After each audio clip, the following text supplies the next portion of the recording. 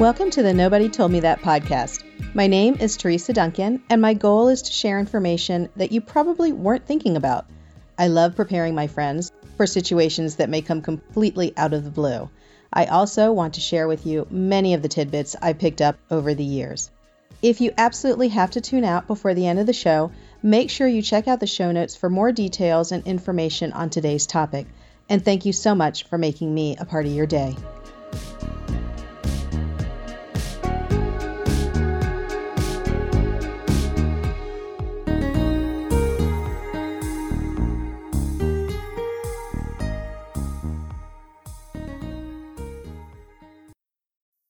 We are back for another edition of Nobody Told Me That. And I don't know if you can hear the hop, skip, and jump in my voice, but I have another insurance nerd with me. And y'all know I geek out completely when I have another insurance nerd. I have Delane with me. And Delane, you got to tell me how to say your last name again. It's Delane Gleggy. Gleggy, because I always say Gloggy, but I know that's not right. And you know what's funny is I always just say Delane. So, and everybody knows who you are. That's in our circle, so I don't need to ever say your last name. For those of you who are like, I don't know Delane, which is, there are going to be people who don't. I don't usually do bios. I usually just kind of say, hey, this person does this and they're excellent and all this kind of stuff. But your bio needs to be read. So indulge me, dear listeners, on this. She is Dental Claim Support's Chief Claims Officer. She's the Director of Education and Brand Management. She's a dental billing author, educator, speaker, consultant with more than 35 years of dental and insurance claims experience, which means she's one of the seasoned vets like myself. Delane helps dental practice owners succeed through profitable, legitimate insurance claims reimbursements. She speaks, presents, and consults on dental and medical billing nationwide. She is a certified dental assistant, and y'all know I love it when assistants turn into insurance coordinators because they know all of the terminology. She is an AAPC certified professional coder, and she's a member of the Academy of Dental Management's consultants. She recognized early the power of knowledge in successful insurance billing. She was a practice administrator and a treatment coordinator, and she saw dental practices thrive when their insurance billing process was streamlined to ensure claims were prepared correctly, which I know many of you right now are in the process of trying to get as streamlined as possible. Delane has consulted with staff and thousands of dental practices when she was with Dr. Charles Blair's Insurance Solutions newsletter and Practice Booster.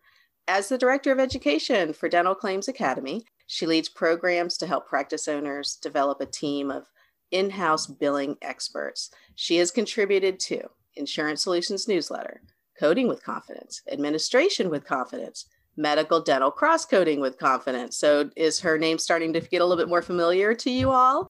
She is the author of a forthcoming book on coordination of benefits. Find her dental coding education articles in the Learning Center at Dental Claim Support, which I will certainly link. And did you guys hear that? Coordination of Benefits, a book on coordination of benefits. So if that didn't make you stop, pull over, and, favorite this episode, because I know I'm looking forward to that. I'm hoping I get maybe an advance preview so I can take a look at it, Delane. I think we can arrange that, Teresa. Thank you. The whole bio is important because I don't know if a lot of people, certainly people know Dr. Blair, a wonderful man. And I've seen him for years. He was my very first coding class. You were the power behind Dr. Blair for so many years. You and there was another lady, Gladys. Was it Gladys? Glenda Hood. Yeah. Please apologize to Glenda because I knew who she was. You really were the centralized kind of knowledge of all of that information that was flowing through there. And I think it's really important that you get that recognition because, when you're the person behind the books, sometimes people don't see you. And I want everybody to see you. Thank you so much, Teresa. And yes, Glenda and I had a fun time working alongside each other for almost 6.5 years together.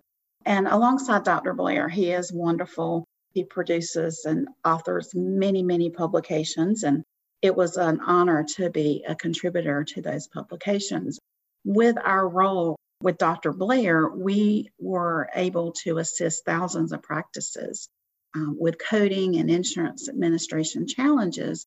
From that information, we were able to develop and write content that would help the dental community nationwide. So it was an honor and a pleasure to work alongside Dr. Blair. and the development of several new publications of his. I wonder if now, as you're talking, people are like, oh, I know her, because they probably talked to you on the phone at some point. So I'm hoping people are making that connection anyways. So you've moved on to a company that does support for billing, insurance issues, and you have a whole team of people that you train. So you really are in touch with still what's going on out there. Yes, Dental Claim Support is an outsourced dental billing company, and we have an excellent team of billers who share their expertise and knowledge and experience. We're excited about the training that we offer our internal team to ensure that the dentist claims are properly handled, submitted, all the documentation is current, accurate, to ensure legitimate reimbursement. And I'm real excited to be part of that training program for our team of billers. With COVID, we have had a lot of doctors that realized their systems weren't up to snuff. You had that experience, people calling in. Any particular cases that struck you that you remember?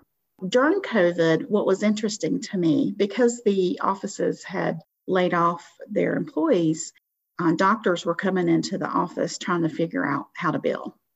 And it was a very eye-opening experience for the doctors and owners of the practice, because I think sometimes they didn't realize what their insurance coordinators and office managers had to deal with on a daily basis in regards to insurance. And I got calls how to submit a claim from, I got this EOB, I don't know how to post the payment. I'm not sure if this write-off for a PPO is correct or how to do it. And then that prompted some digging with the practice owners into their own systems and processes. And a lot of them have elected to outsource their dental billing to ensure that that process is followed correctly. Probably had some tears, didn't you? Yes. I've had a lot of tears since then too. Doctors thinking that everything was really hunky-dory through no fault of their own because they're busy. You know, they took their eye off the ball because they thought they had somebody good in place. Well, first of all, by outsourcing, they can still keep an eye on it, but there's really no office interpersonal like drama that comes with it. You know, they're paying for a service and they want accountability. I mean, it's the same thing with employees, but at least with the service, you can say, where's my metric? How am I doing? What I found was happening was the employee maybe wasn't doing their job, but she was great at other things. And so they didn't want to rock the boat. You know, as well as I do, that sometimes it's just a lack of not knowing what you don't know in dentistry. And a lot of times in dentistry, we may have 15, 20 years experience, but we only know what somebody else taught us that worked for them. So having structured education like you present and I present is so important today in dentistry. When I started 35 years ago, we didn't have all the ins and outs, and we didn't have PPOs, and, you know, we just provided care and a claim was submitted and we were paid. And that was the end of it. And patients paid too. Yes. Isn't that amazing? That happened. Patients paid like right away. And maybe we didn't even send in a claim. We just gave them the receipt and they figured it out. That was the beauty of it, right? That's right. And, you know, when we sent in that claim or they sent in their own, a human was reading that and would pick up the phone and call you and ask for clarification. And insurance has changed so much. You are right. They would call you and ask, is this date of service correct? This doesn't, wow, I totally forgot that they would do that. Wow. Okay. So that's depressing. Gone are those days. So young people, this is why old people get so bitter because things were better, right? That's right. And now we're seasoned, Teresa. Yes, you're right. We are seasoned. A couple of weeks ago, I called you because I said, this Medicare Advantage stuff, I need a little bit of clarity because I was calling everybody that I knew, just trying to get some clarity on it. And that's when you were like, oh, we can talk about that. And, you know, it's just, yeah, okay. So I would love to talk about Medicare Advantage, and we don't have to do a whole show on it because, you know, people are like, whoa, so don't tune out. Some people love it. Some people don't. I think there's a lot of things about Medicare Advantage people need to know because conventional wisdom is that it wasn't really going to affect us unless we chose to be in it. And now that is not the case. And when people asked me about Medicare Advantage, it was really simple in the past because you either were going to work with them or you weren't. It was actually more of a conscious decision on the provider's part, but not necessarily now because it seems like everybody and their brother has a Medicare Advantage plan option. And that's why I thought it would be important to have you give us kind of the 411 on it all. Oh gosh, that's another anachronism. People are like, what's 411? That's information for you young people. I love you young people. Medicare Advantage. Let's just start with the basics. What is this Medicare Advantage? What is this? All right. For practices who think they do not have any patients with Medicare Advantage, you may be surprised to find out that you actually do. A pediatric practice may not, but the average dental practice, no matter the specialty other than pediatric, most likely has at least one or two patients or more with a Medicare Advantage plan. So a Medicare Advantage plan is part of Medicare system, and it's sold by individual commercial payers, though. Like a Humana or an Cigna. So it may look like a Humana plan. That's right. So when they present a card, it looks like a regular dental card.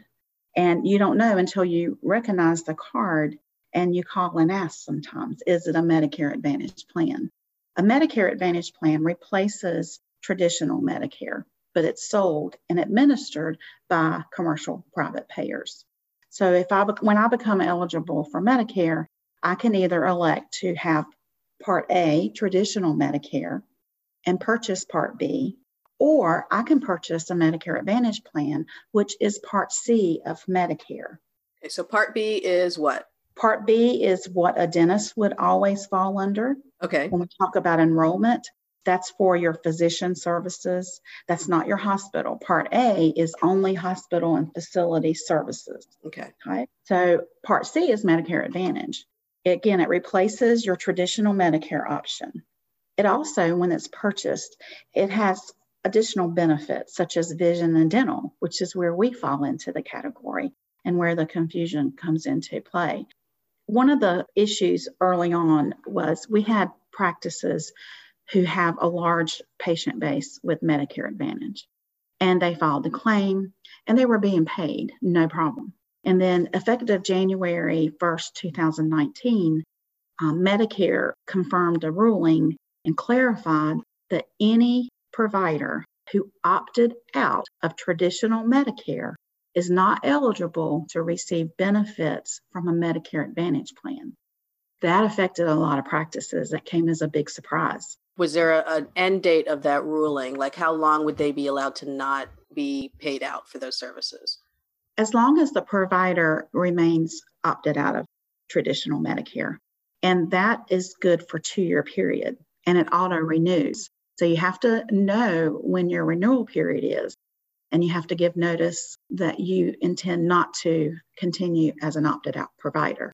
If you miss that auto renew, there's no going back. It's another 2 years, right? That's correct. You have a period of time where you can reverse that enrollment after the initial enrollment and after it renews. But once it's set in stone, it's 2 years. That was really a shock to our providers in the dental community. And it affected a big patient base. Originally, you had to be enrolled with Medicare in some form to receive Medicare Advantage benefit, but they changed that ruling. You can be enrolled with Medicare, traditional Medicare, or do nothing with Medicare, which is not necessarily recommended for dentists. If you ignore it, you can still be paid for Medicare Advantage benefits. Okay, there's a lot to unpack there. First things first, if you're a brand new manager and you're listening to this and you're thinking, I don't even know what's going on here. How do I do this? For those of us who have been doing it a little bit longer, maybe the last 10 years, you probably remember there was a scuttle about, 5-6 years ago? 2010, maybe. Gosh, it's been that long. It started in 2010. And they kept delaying the effectiveness of it. So especially if you were in Indiana, Ohio, the Midwest, because the dental society there really took the ball and, was like, here's how you opt out. And so a lot of offices, especially in that region, they opted out because they thought this was, we don't want to participate with Medicare. I'm just warning you, you may have opted out because the person before you did that and you just didn't know. How would they check if they're in or out? That's a great question. If you go to cms.gov and just search opt-out list of providers, it's going to pull up a list, and you'll be able to sort that and search for the doctor name. And when we talk about enrolling or opting out, that's for the individual provider. That is not for all the providers in the practice. So if you have 5 dentists in your practice, you're going to have to look at each dentist on the opt-out list. And if they're not on that opted out list, then that means they're not officially opted out of Medicare. There's no list to confirm if a dentist or another type of healthcare provider and how they're enrolled with Medicare, if they are enrolled, but you would have to call your local MAC, is what it's called. That's a Medicare administrative contractor. Okay, so back up here, because Medicare itself is one big, huge, giant entity. It's CMS, right? Center for Medicare, yes. Medicaid Services. Every state has a MAC, an administrative service center that you would call. So when you go to CMS, you will look for what your state is. And that's really what you need to have bookmarked, saved somewhere so that you can check this whenever you can, or you have a contact number. The main rules, I mean, it'll be on that site too, but the main rules for Medicare, definitely cms.gov and your local MAC. Okay, sorry, just want to make sure they know what we're talking about, because we could talk shop all day. Want to make sure we remember that everybody may not, they may have started yesterday, Delaine. Jeez. That's a great point. Keep in mind when you're searching for the opt-out list or trying to determine what enrollment or non-enrollment or status of a provider, we're talking about Part B. You're going to see when you go to those MAC sites and your local site, your jurisdiction, various Part J, Part D, you're looking at, did I say J? I meant you did. Part A, Part B, Part C, and Part D. You're going to be looking at Part B because a provider either enrolls or opts out of Medicare Part B. So that's important to know too. Gosh, there's so many different directions I can go in with this. And it is very frustrating, even for our seasoned people. This really took us by surprise. You know, when an insurance coordinator says, I need to know what the society says, then you know it's a big issue, because that's not typically where we look for guidance. Unfortunately, I'm sorry, state societies, but we typically can figure it out by reading the contracts and all that. When it's really complicated, we're like, you need to help us. So for those of us who are doing this a while ago, when the states released that guidance, it really was released under the guise of, if you opt in to be a Medicare provider, then you can prescribe. This may ring some bells for people. Then you can prescribe to your elderly patients, because if you prescribe a drug, they won't be able to get it filled. It won't be covered at the pharmacy because you're not a Medicare provider. And so there were options given. You can be a prescription only dentist. You can opt out completely. And so that's why if you did opt out completely, you have to check. You might be in the middle of that 2-year cycle, or it might be coming up and you want to make some changes. Okay, so the first homework we've given is to go to the site and find out if you're on that list or not. Now, if you are on the list, what's your advice? Just wait the 2 years and then follow the directions? So if you find out that your provider is opted out of Medicare for that 2-year period, it will also show you when that 2-year period ends. What's important for team members to know is to understand when you're opted out of Medicare, that means you have to enter into a private written contract with your patient, with your Medicare covered patient, that states you are not enrolled as a Medicare provider, and that they will maybe receiving services that would be covered by their Medicare plan or their Medicare Advantage plan, but because they are electing to see an opted out provider, there will be no benefit paid, regardless of who it is paid to. The provider cannot file a claim, and neither can the patient. What I find, and you probably see the same thing, is that's a piece of documentation that is not always in the chart. And you can find sample private contracts typically through your local MAC. It's best to be familiar with it and bookmark that site so that you can go to it with questions. So people are probably thinking, well, it's just a non-covered service. I just need to get them to agree to do that. But this is really different. If you were in my class, this is when I would stop making the jokes and stop smiling and directly look at someone and go, this is serious. So imagine that I'm doing this. This is not MetLife. This is not Delta. This is the federal government. I know from dealing with them and studying them for years. I don't know if you knew this, Delaine, but my master's was in healthcare policy. So Medicare, Excellent. Medicaid. The one thing I took away from all of that is that they will fine the heck out of you. Yes, they will. And a lot of times in triplicate. So not just, hey, $1,000 here. Ooh, we're gonna triple that to 3,000 because we're the government. I'm not even making it up. That is exactly what they do. So if you are a doctor and you are filing electronic claims, if you are participating in the system, if your patient is covered by Medicare, it is federal law that if you are opted out, you must inform them of this and use the forms and have them able to produce. If you don't have a non-covered services form for the upgrade, for the crown, you're rolling the dice, whatever. I'm not going to freak out if I walk into your office and find that. I'll be like, you need to get on top of this. But if you don't have this and I walk in your office and look for it, I'm going to freak out because I worry that you're going to get fined. I am all about you all not getting fined. Delane, when you said, I'm guessing that it's not going to be in the documentation, I think you were being kind. She was being kind, people. You and I both know that it's like 1% of the population is actually doing this correctly. So keep in mind, I don't want to scare y'all. It is for the Medicare population. And as another point, Medicare is typically the 65 and older, 65 now. It is typically 65 and older, but this is another misconception. I'm glad you're going into this. Yes. So who else is Medicare? It's younger people. It could be someone who receives Social Security disability, and they could be 20 years old and have a Medicare policy, or they could have a Medicare Advantage plan with dental benefit. It could be someone with end-stage kidney disease. They're eligible for Medicare. So age is just one of the factors to look at to decide if you perhaps are treating Medicare covered patients. I suggest that you ask for the medical card as well. And when they present a dental card, you should be able to see something on there that would say Advantage or Medicare Advantage. And that would give you the clue that this is a Medicare Advantage plan, and they may have dental benefits on there. So it's important to know the provider status and have the proper paperwork if they're opted out. I wanted to point out when you mentioned Part D that was changed. That's the prescription. When she says Part D, she's talking about the prescribing. So that was changed. They now have what's known as an inclusion list. So you no longer have to either be enrolled or opted out to prescribe a drug or medication to your patient and then be able to get Medicare to pay for it. They have a list, and when the patient goes to the pharmacy, then Medicare, they can pull up the Medicare inclusion list and know who is not eligible.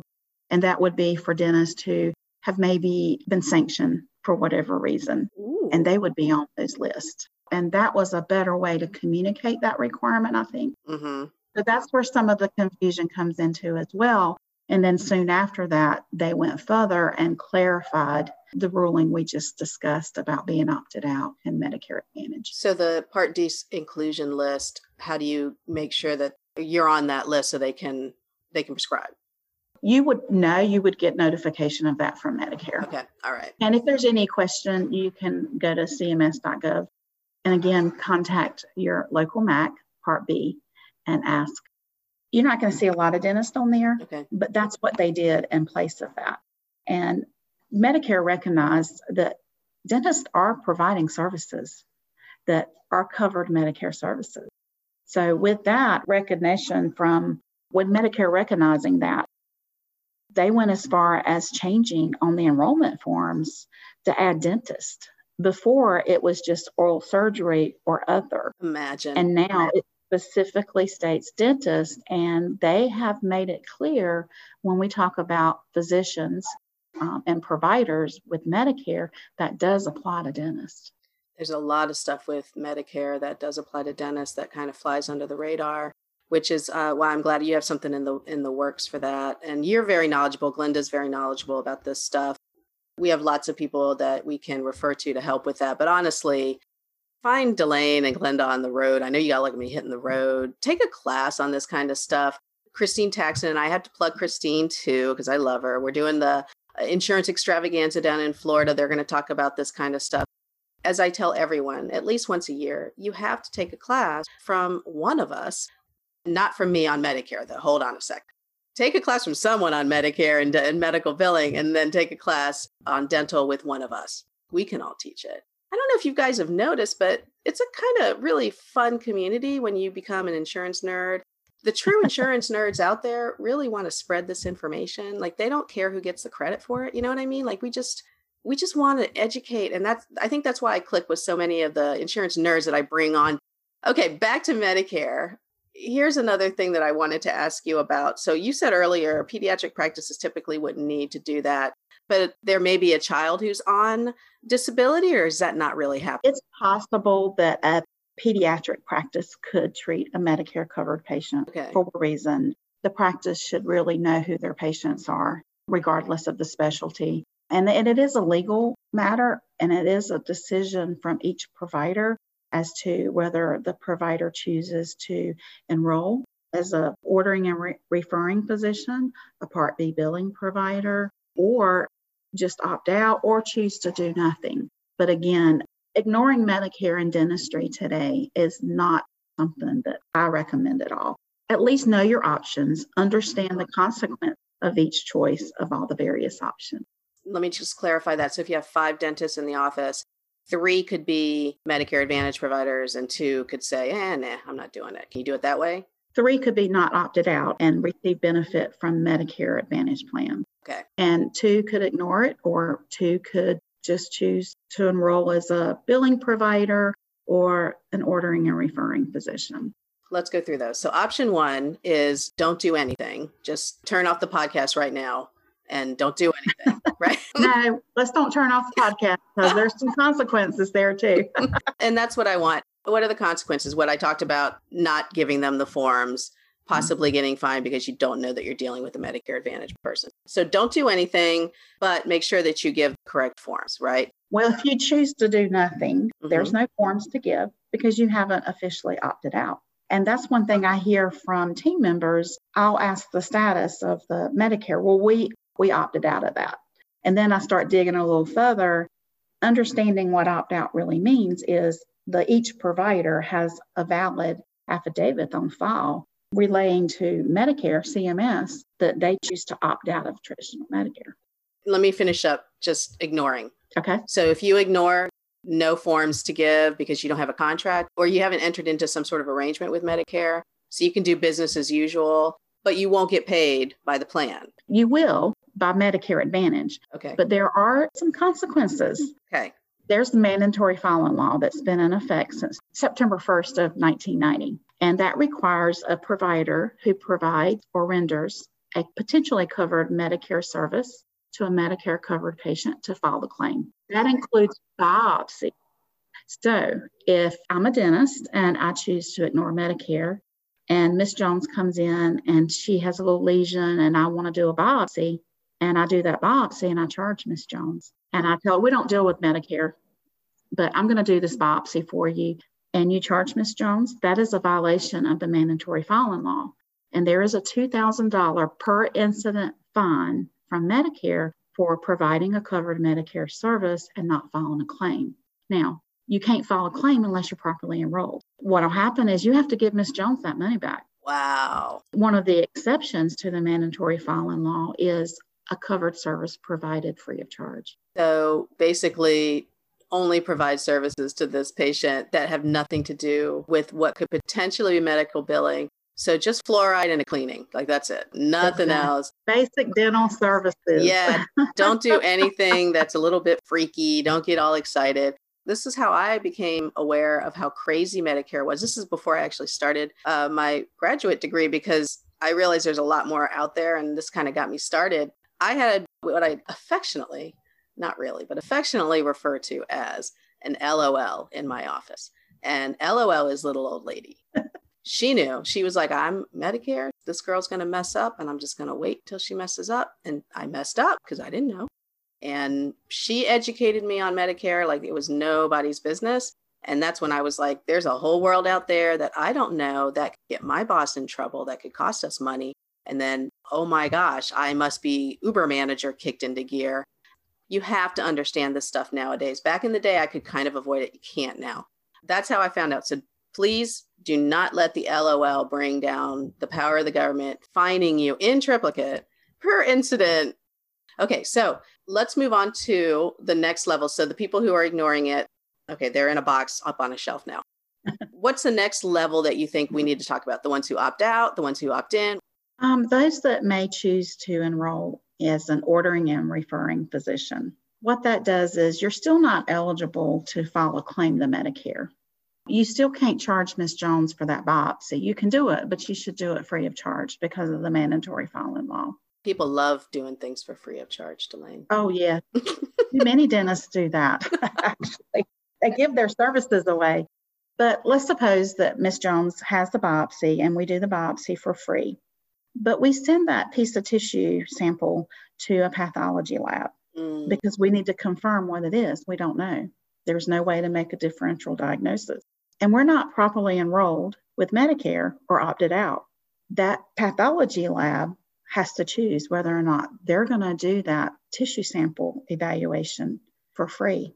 Because if you're not enrolled as an ordering and referring physician, they can't bill any Medicare services. So they have to do it for free too, or they could refuse to do your tissue sample evaluation. And that's what we don't want. And I've talked to pathology labs before at schools, and that is a problem in dentistry. They call the dentist, well, you're not enrolled as an ordering and referring or Part B, or you haven't opted out. I can't do this unless I don't charge the patient. I can't bill Medicare. I don't know what to do. So that's a big issue. And it's a painful issue because it's a biopsy. You're concerned. Mm-hmm. You want the results back quickly for the patient. Right. Then you have the added, well, I got to find out because I care, but I'm not getting paid for it. Okay, so let's move on to the next scenario because, oh my goodness. If you're driving to work still, you haven't pulled over to the side of the road and just brought out a hanky, you're strong. Let's move on, Delane. What you got? We're going to go with the biopsy example because that does happen every day. Mm-hmm. You may be a doctor who provides biopsies or routinely provides covered Medicare services, such as biopsies. And you want to provide those services, but you also want to be paid for those services. So you might elect to enroll as a Part B billing provider. And when you do that, you're subject to all Medicare rules. You can bill Medicare and you can be paid for the service. So there's consequences there, good and bad. You just have to understand what they are. And again, your local MAC is a great source of information for that. So that would be the next option for enrollment. And then we've talked about opting out and what that really means. For years, I heard practices and team members say on the phone, well, we don't have anything to do with Medicare. We don't bill Medicare. Or we've opted out of Medicare. But truly understanding what opt out, that term means in Medicare and what we've already discussed is so important. And then the next option would be, are you providing appliances such as sleep apnea appliances? Is sleep apnea appliance the main thing that you run into? Are there other services that you would wrap up in that example? Medicare could pay for extractions necessary prior to head and neck radiation. And it's specific to head and neck cancer. It's not all cancers, but it's extractions necessary prior to the start of head and neck radiation. But that's another example. And all of those exceptions and covered Medicare services, you'll find on that CMS.gov site. Use that search engine. It's a great tool. Another great tool where we're talking about education, what I have found is when we go to CMS.gov, sometimes it's like you said, when you dive into those policies, for us, it's fun. And we dive into a deep black hole and stay there. But you may not have time for that as an office manager. But there's a lot of great education at Medicare.gov, which is for the patient. That's where our savvy LOLs come from, who's going to file that claim for that biopsy. And then you're going to get a letter from Medicare with a $2,000 fine and asking you to refund her. Absolutely. But that's another source of education. And I go to that a lot because it puts it in layman's terms. No, if people realize that the traditional carriers that we deal with, they also have patient-facing education. And another thing, too, is if you ever do a search for, say, MetLife broker flyers, and this is totally not Medicare, but I think it's helpful. I'm glad you brought this up. The brokers have to explain it to the people who purchase the policies, the employers or the individuals. And so the broker flyers actually sometimes have a lot more information than the provider side or even the education side. If you have that time to unravel that ball of string, you can find a lot of information out there. And the nerds do, the geeks do. Yes, we do. And I don't fault them for this because it's a troubled life we lead. But there's a lot of managers who don't want to dig in like this. And I get it. So no judgment. I get it. But I think as managers, true managers for an office, you need to understand what could bite you in the butt. The 2-part episode that I did a couple episodes back, managerial guilt, I go over the things that affect the office and what you need to focus on as a new manager or as a manager that may think that they need to reassess things. So you might want to go back and look at it. But one of the things I look at is what could cost us money? What costs us money? And insurance costs us money. I'm glad you brought that up. Let's go back to the opt-in. Why would an office say, okay, I'm going to opt in as a Medicare Advantage provider? Opting in is not an official term with Medicare. Okay. So if you go to CMS.gov site, you're going to see enrollment options. That would be what we call in dentistry opt-in to Medicare. It's actually enrollment. So we've been through the ordering and referring, the Part B enrollment, and then there's also DME enrollment for providers and practices who are providing sleep apnea appliances. So DME is durable medical equipment. Yes. For the rest of healthcare, it's like your crutches, your wheelchairs, your motorized things and all that. But sleep apnea, the appliances that come with it, they are considered DME. What do we have to worry about with that then? So that's not an individual provider enrollment. While DME is paid under Part B, there's a separate enrollment process. It's paid as durable medical equipment. The practice then becomes, like you said, the canes and walkers and wheelchairs, the supplier. Would we say the store? But we're supplying oral appliances, which is a sleep apnea appliance. So your practice has to enroll as a DME provider in order to bill that service, which is a covered Medicare service. So you're managing the enrollment of your provider and managing the enrollment of your office. That's correct. Okay. And it's important to point out that Medicare has made it very clear that a provider, an individual provider who is part of an entity providing sleep apnea appliances is not eligible to opt out of Medicare. Oh, wow. That's a wrinkle. I didn't know about that. The DME part scares me. I'll tell you why. I used to belong to the Association of Certified Fraud Examiners. My husband is a certified fraud examiner. So we talk about this stuff all the time, and healthcare fraud is absolutely huge. Locations that provide DMEs, and I'm talking about your wheelchairs, walkers, motorized, all that kind of stuff. Those are high scam centers. You will find the majority of DME investigations and cases are in places where there are elderly populations. Florida, Scottsdale, Arizona, Phoenix, California. You will be under scrutiny just by being a DME provider. I'm not saying that to scare you, but you need to know the landscape. Are they going to go focus on you? Probably not. They're easy prey is the guys who are, shucking out the wheelchairs and all that. What's interesting about those is that they are fly by night. They literally pop up, they take stolen information, they bill. Mm-hmm. And because Medicare is highly inefficient on this, they check on claims like 3 years later. It's just the most inefficient.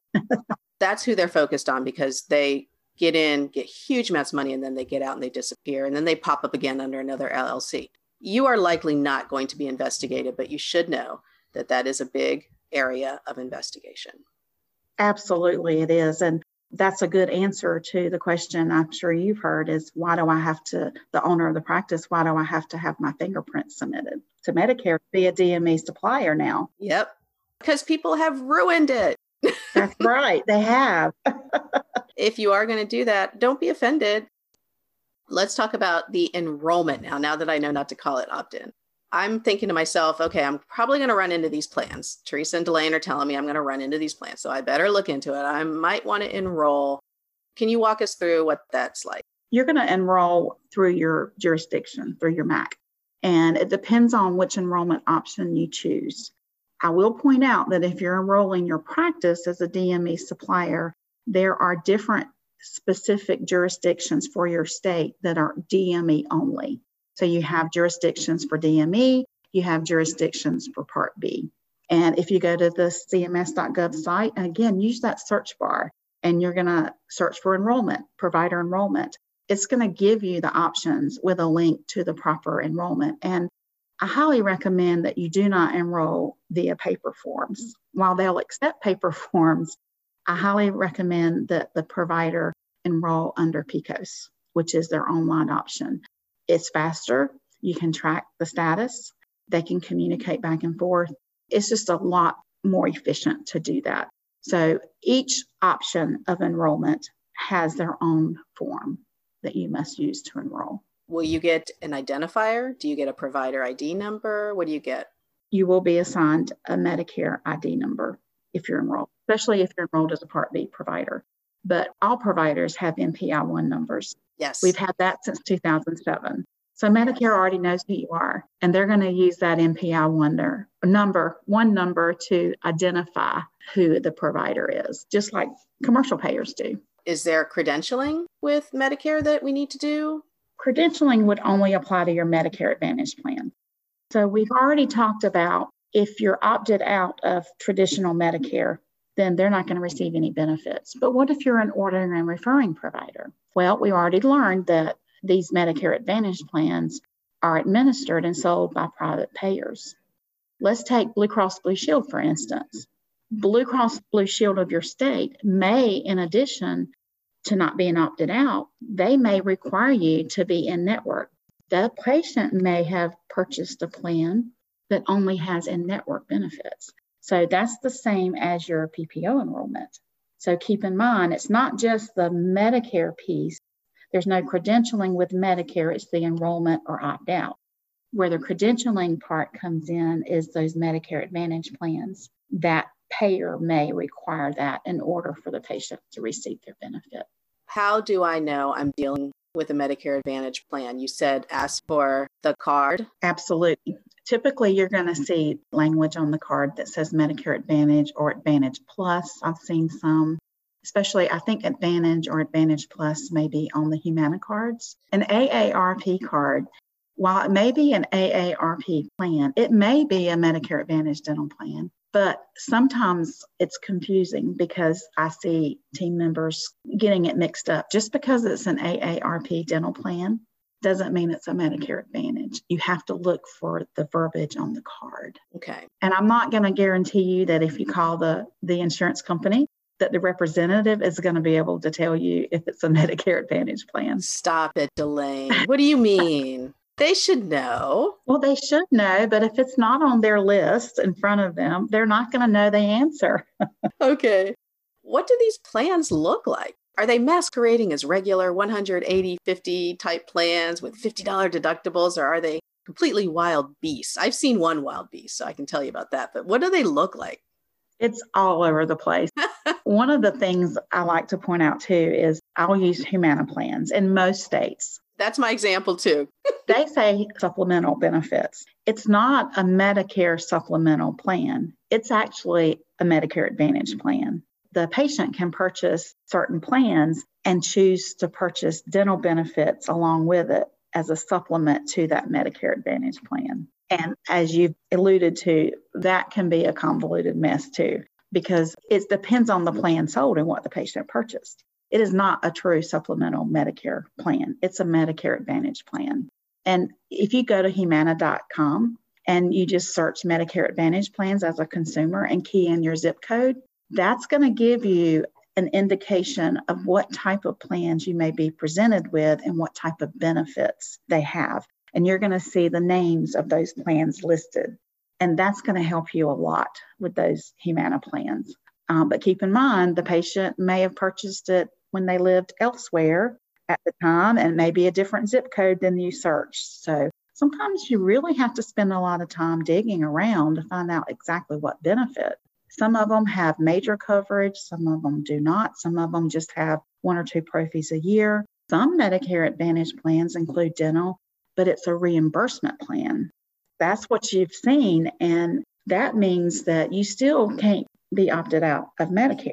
The patient has to pay you in full, and they submit that, what we used to call a super bill. Do you remember that? Goodness, well, yes. I was told that was old school verbiage, Teresa. So, I mean, but how cool is a super bill? I mean, really? That's right. So when I say a super bill, it's a receipt, but it also includes the doctor and practice tax ID number, the provider NPI-1 number, practice NPI-2, what the service was, the code, and the description and the cost. And for most of those reimbursement dental plans under Medicare Advantage, they require that receipt to show it paid in full. If it's a direct reimbursement. That's correct.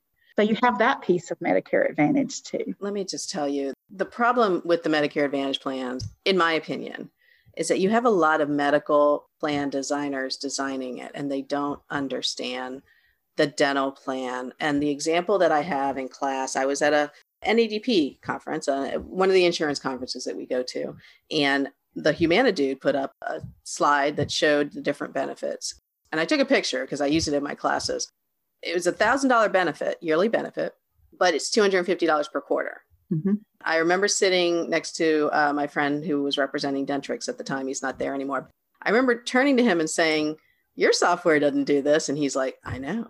And that just means it's another manual tracking of the plan. And since then, that's been about 2 or 3 years, actually. I've had people in the audience that are like, yes, we see that all the time. And you can see the plans are different in different locations. What she just said was gold, though. Go to the site, put in your zip code, and you can see what's being sold in your area. So at least you have kind of a heads up of what's going on.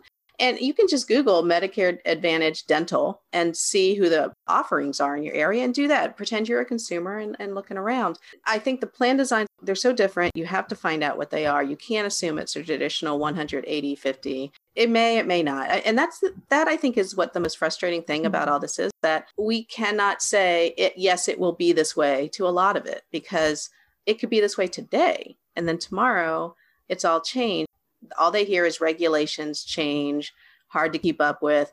I think these are valid concerns. I agree with you. And I think one thing to keep in mind, I know it's a valid concern, but whatever Medicare does, that tends to set the rule for what commercial payers are going to do. Absolutely. Keep in mind that these Medicare Advantage plans are sold by commercial payers, and they have a contract with Medicare. So they have regulations they have to follow as well. So there's that piece of it too. And like I said, we could go into Medicare and talk all afternoon. We really could. There's so much to know. And another good resource for practices to know what's being sold in their area is during open enrollment period. A lot of Medicare Advantage plans are only sold during that open enrollment period. That's when Medicare beneficiaries can enroll. So these Medicare Advantage dental plans, that's when they're sold too.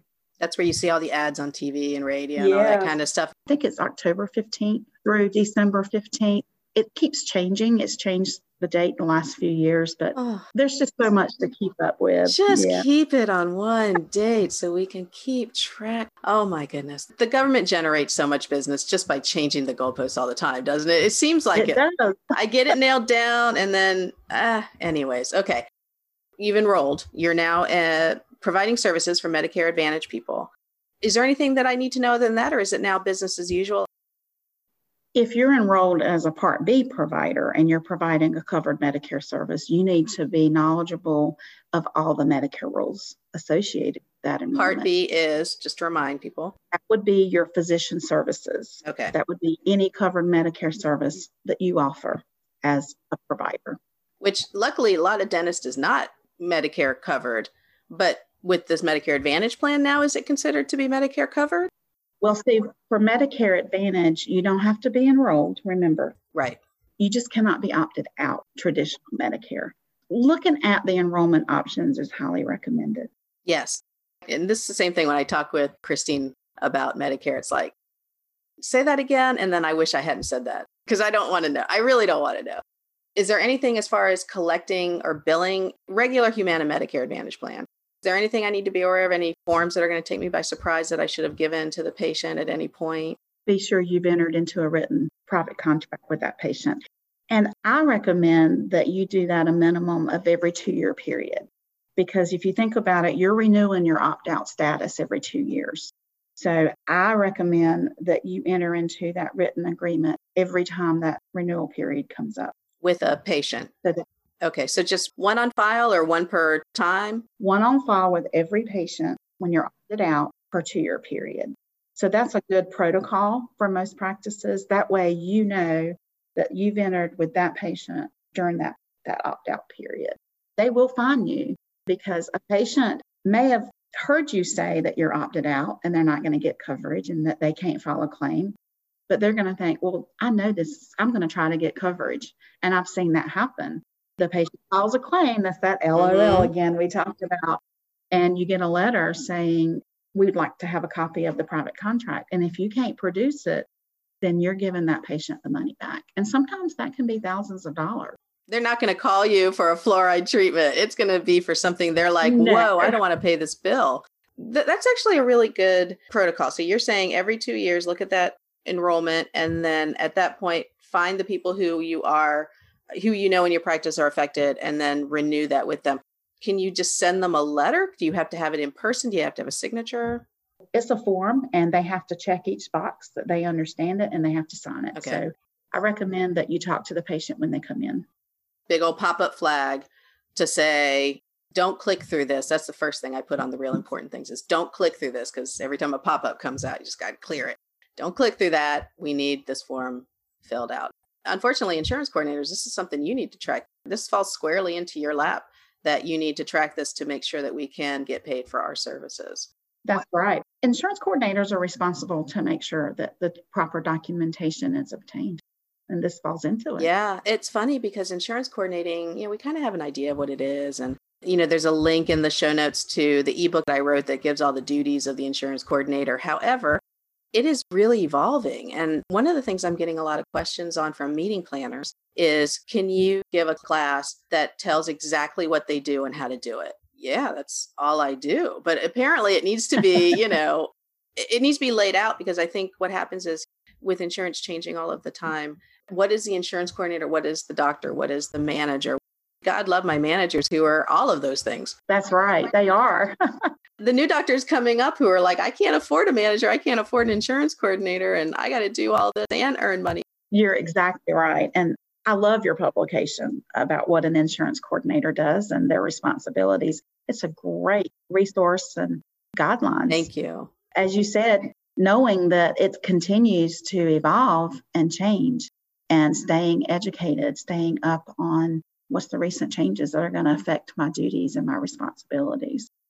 Let me ask you about cleanup. Your company does this. Absolutely. Through outsourced billing. And does it well from what I've heard feedback from people. I want to ask you, when a doctor calls you, can you sort of walk them through what that looks like? Let me explain why. I think a lot of doctors are like, what are they going to do? Are they going to take over everything? What do they do? I don't know what that means.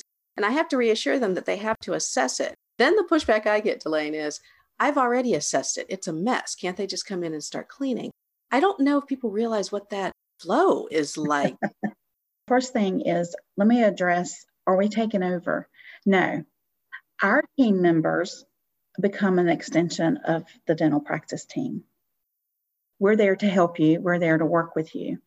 Each practice is assigned an account executive or account manager. And that account manager falls under a team lead who oversees your account and your practice and everything that's going on. Once you engage with us, you'll receive onboarding training.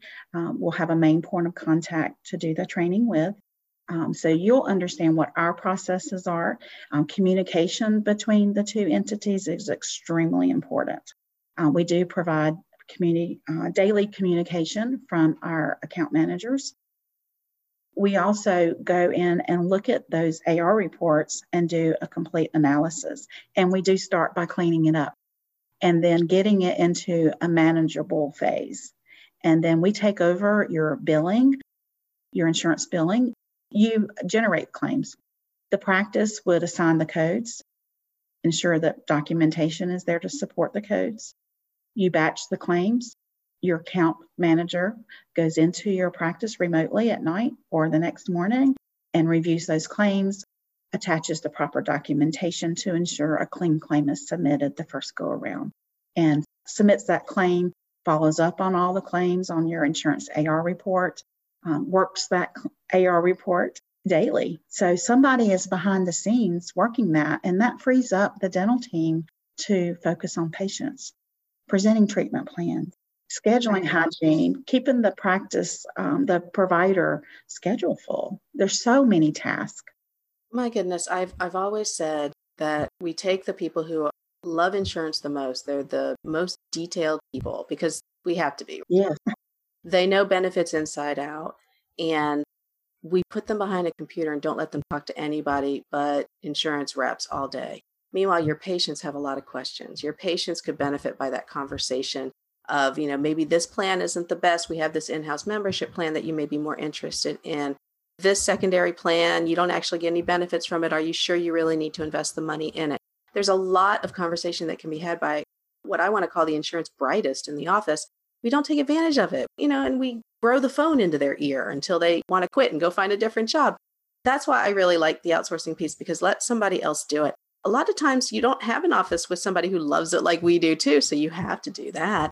I wanted to just make a point about, doing the assessing of the office and all of it. Doctors will sometimes call and say, this is my aging and this is the state of my claims, but they have bad data. And what I mean by that is they see a lot of claims that are still open that needed to be closed. There's claims that were closed out that could have been appealed. So the real assessment that they're doing, if they don't know all the ins and outs on it, they're not really seeing the true state of insurance in their practice through no fault of their own. They just don't know. I'm guessing when you go in and look at the claims, you find a bunch of unpaid claims, you find a bunch of open claims, you find a bunch of claims that are, the insurance information is not even there anymore. Like, am I missing anything? Any scenarios? No, you're really not. And that's why we go in and run that report. And we start with cleaning it up and we file all the appeals for you. We may need to communicate with you if there's missing documentation, those types of things, but let us do that work for you. And one of the things that I've always been impressed with dental claims support, and one of the reasons I chose to become one of their team members, is thoroughness in screening of their applicants and their thoroughness in continuing education for our internal team. That really impressed me from the get-go. And that's one of the things I love about dental claim support. The 3 owners had hands-on experience. 2 of the 3 had hands-on experience in a dental office billing and recognized the need. And they've perfected our processes to make it work for both parties. And one of them actually wrote a book on it because he loves the process so much. I just gave a mini review on it. You want to talk about that real quick and when they can get that? I think I saw it on the newsletter that you guys are teasing it. Yes, we are. And so that's going to be launched soon. And that was written by one of the co-owners and co-founders, Josh Smith. It's the ultimate guide to dental billing. So it does address all those processes. And it's a wonderful publication. I highly recommend it. That will be launching soon. If you'd like to continue to learn more about it, you can subscribe to our newsletter by visiting dentalclaimsupport.com. And we'd love to have you be of interest to that and any future ebooks and books that we're publishing coming up too. And classes. Yeah. I read it every time I get it. It always makes me think, I need to send out my newsletter. You guys are so good. I'm going to put a link directly to subscribe to the newsletter because I think it's a great source of information. When you write anything that says the ultimate guide, I got to perk up. When I saw that come across my email, ultimate guide to dental billing, I said, ooh. I like that. And honestly, there's so much out there that's not great information that it's always a pleasure to share really good information. And I wanted to ask you, you said that you were going to be on the road doing workshops and stuff. Do you have any cities in mind? We will be hosting live events for educational opportunities. Stay tuned to our newsletter, and you will be advised of those upcoming events. We do have, like you do, webinars, those kinds of things. And it's like you've referenced several times, it's so important for education out in the dental community. And it's nice to have a colleague like you to provide education, different platforms and environments to be able to bring that education to the dental community. And it's an honor and a pleasure to call you a colleague in bringing quality education related to coding and insurance and billing to our dental community. We're going to have to get a beach house. Get you, Colleen Leslie, Dana Moss, Christine Taxon, and, any other nerds out there I'm missing, Tina Brown and Patty Henry, and just have a big nerd weekend. Well, let's get that scheduled. I'm all about that. I wonder if we could have people drop in for day 2, because day 1's just us people, right? And then day 2, just come, talk insurance with us. I bet there's some nerds out there that are like, yeah, I'm down. Oh, yeah. I think it would be a full capacity event for sure. Yeah. Speaking of nerds, Josh has always teased me about being a an insurance nerd, a coding nerd. And I think when he wrote his book, he found out that he has a little bit of insurance nerd in him as well. So he sure might make does. the list to get invited to the beach, to nerd out with us, We're going to have him work for it, though, because, we're going to need somebody to do the grilling and the hot dogs and hamburgers. So no, you've got a point there. I mean, we can put our husbands to work. That's right. I have really enjoyed this, and hopefully the Medicare Advantage piece, if you have to listen to this again, nobody would blame you for it, because this is not easy stuff. There's people who teach all day classes on this. These are questions that Delane and Glenda got all the time when they were pretty much doing the whole practice booster thing. And so it is not easy. Don't beat yourself up if you just go, this is too much. It's not easy. So just listen to it again, take your notes, and hopefully it clicks. And I think that's what happens, isn't it, Delane? Like, you hear it and it's kind of like a big swamp of words, and then something clicks and you're like, okay, I got it. That aha moment we've all experienced, no matter how long we've been in dentistry or what our experience is, we all can relate and have those aha moments, because there's new scenarios every day in the dental practice we're presented with, and we don't always know the answer, and it changes so often. Oh my goodness, yes. We're on the sidelines. Yeah. And we kind of just see all of the changes happening. And I hear from so many of my friends that are still in the office. It's different. We used to worry about somebody coming in and they weren't eligible, because back in the day, we didn't check every eligibility. Necessary. They said they had a card. They faxed us with it later. Yeah, it's good. It's all good. That was how it was back then. I just think it's so much more complicated now to be a manager. So my hat is constantly off to those of you who are doing it. And definitely, I will buy you a coffee if you are doing it all yourself, because that's a special kind of superhero right there. And I'm hoping to see you at the ADOM conference coming up in September. I am all over the ADOM conference. And ADOM is like going home. All the managers there. It's like going home. Is this your first time? I can't remember. I think you said. It is my first time, and I'm super excited. And we're going to have a booth. And so everybody come by and meet Josh and I. We'll both be there. And I hope to spend some time with you as well, Teresa. You will. You absolutely will. All right, dear listeners, Delane, how can they find you other than everything that's in the show notes? How can they find you on a regular basis? Facebook, Instagram, anything? Facebook, Instagram, LinkedIn. I'm happy to chat with you. Find me, email me, contact me through Dental Claims Academy. Just go to Dental Claims Academy and click the contact button and ask a question. I'll be happy to respond and would love to chat. I love it. See, that's the generous nature there that I love so much about you. I'm so glad you came on. Thank you very much. Thank you for inviting me. Absolutely. So, dear listeners, as always, I appreciate, this was a long one, so I seriously appreciate that you spend your time with me.